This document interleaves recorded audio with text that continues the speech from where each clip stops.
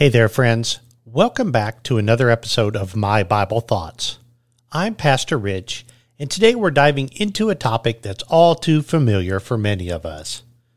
Have you ever wondered why the world often views Christians as weak, as pushovers? Why is it that our refusal to respond to attacks is so frequently misunderstood? Well, in today's episode, we're unraveling the truth behind this and uncovering the hidden strength that comes from our faith. So let's start by me asking you a question. Have you ever been in a situation where someone is trying to harm you, whether through words or actions? It's not a great feeling, is it? But here's the thing. What if I told you that responding with kindness instead of hitting back might just be the most powerful move you can make? Imagine this in your own life. Someone's trying to tear you down, but instead of retaliation, you respond with kindness.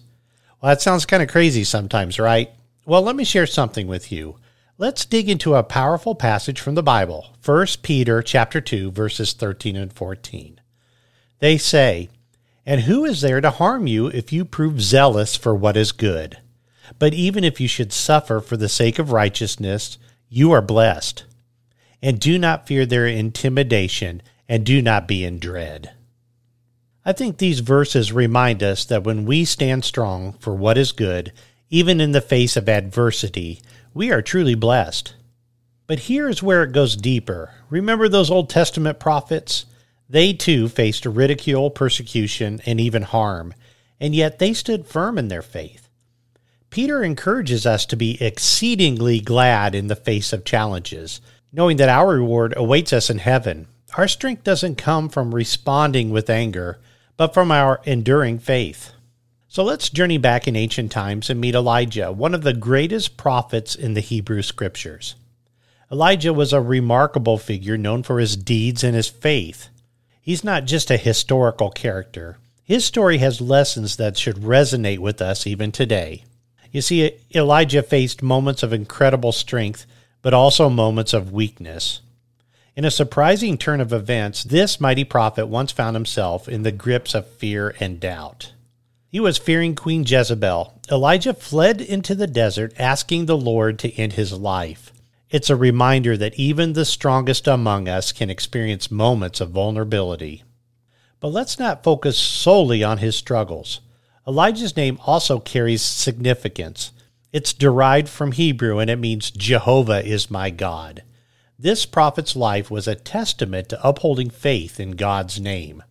Elijah's encounters with God were nothing short of extraordinary. Born into the tribe of Aaron, he was destined to be a God-seer, a miracle worker, and a torch-bearer of faith. His fiery character, symbolized by the angels wrapping him in flames as a child, became source of inspiration. Picture Elijah standing against a backdrop of divided kingdoms, facing off against the Israelite king Ahab and his wife Jezebel. They promoted idol worship, turning people away from the one living God. Yet Elijah's courage shone through. He wielded the power and authority of God, closing the heavens to bring about drought, calling fire from heaven, and performing other miracles. One of the most iconic moments was atop Mount Carmel, where he confronted the worshippers of Baal in a dramatic contest of faith. But think about this. Even after this triumph, Elijah faced a crushing blow. Driven by fear, he fled into the wilderness, pleading for God to end his life. In his despair, God's grace intervened, reviving him and guiding him toward his destined path. I think it's fascinating how a prophet of Elijah's stature could experience such depths of emotion. Yet his story teaches us that strength doesn't always equate to invulnerability. Through his journey, we learn that acknowledging weakness is a step towards embracing God's grace and his guidance. Just as Elijah stood alongside Moses and Jesus during the Transfiguration, he stands as a reminder that even the mightiest warriors of faith can face moments of doubt. His story speaks to the intricate interplay between weakness and strength, vulnerability and courage. So as we delve into this inspiring life of the prophet Elijah, Let's look at some practical applications we can take from his story. First, always rely on God's grace. Elijah's lows were met with God's unending grace. When we're at our weakest, God's strength shines through. Trust that even in your moments of doubt, God's love and support are unwavering. Through His grace, we can find the resilience to move forward. Number 2, rise from the setbacks. If nothing else, Elijah's story showcased the resilience in the face of setbacks. Despite his moments of weakness, he rose to confront challenges with his faith. When setbacks come your way, and they will, let's remember that they're not the end of our story. Through faith, we can rise again. Next, embody the courage of Elijah. Through his confrontations with Ahab and Jezebel, he required courage. Likewise, we're called to stand firm in our faith and values, even when facing opposition. Embrace the courage to live out your convictions and make a positive impact on the world around you. And finally, humility. Elijah's journey from triumph to despair shows the transformative power of humility. Accepting our weaknesses humbly opens the door to personal growth and actually a deeper connection with God. It's in these moments that we can experience His strength in mighty ways. So I encourage you, think about how these steps apply to your life.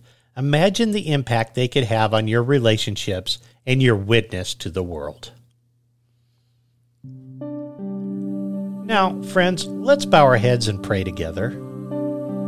Heavenly Father, we come before you with grateful hearts. Thank you for the strength you provide us, even in the face of challenges. Lord, we ask for help to respond with kindness and love, just as you have shown us.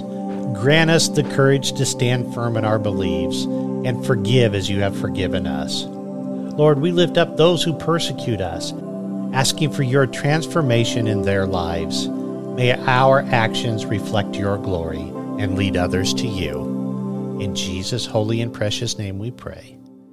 Amen.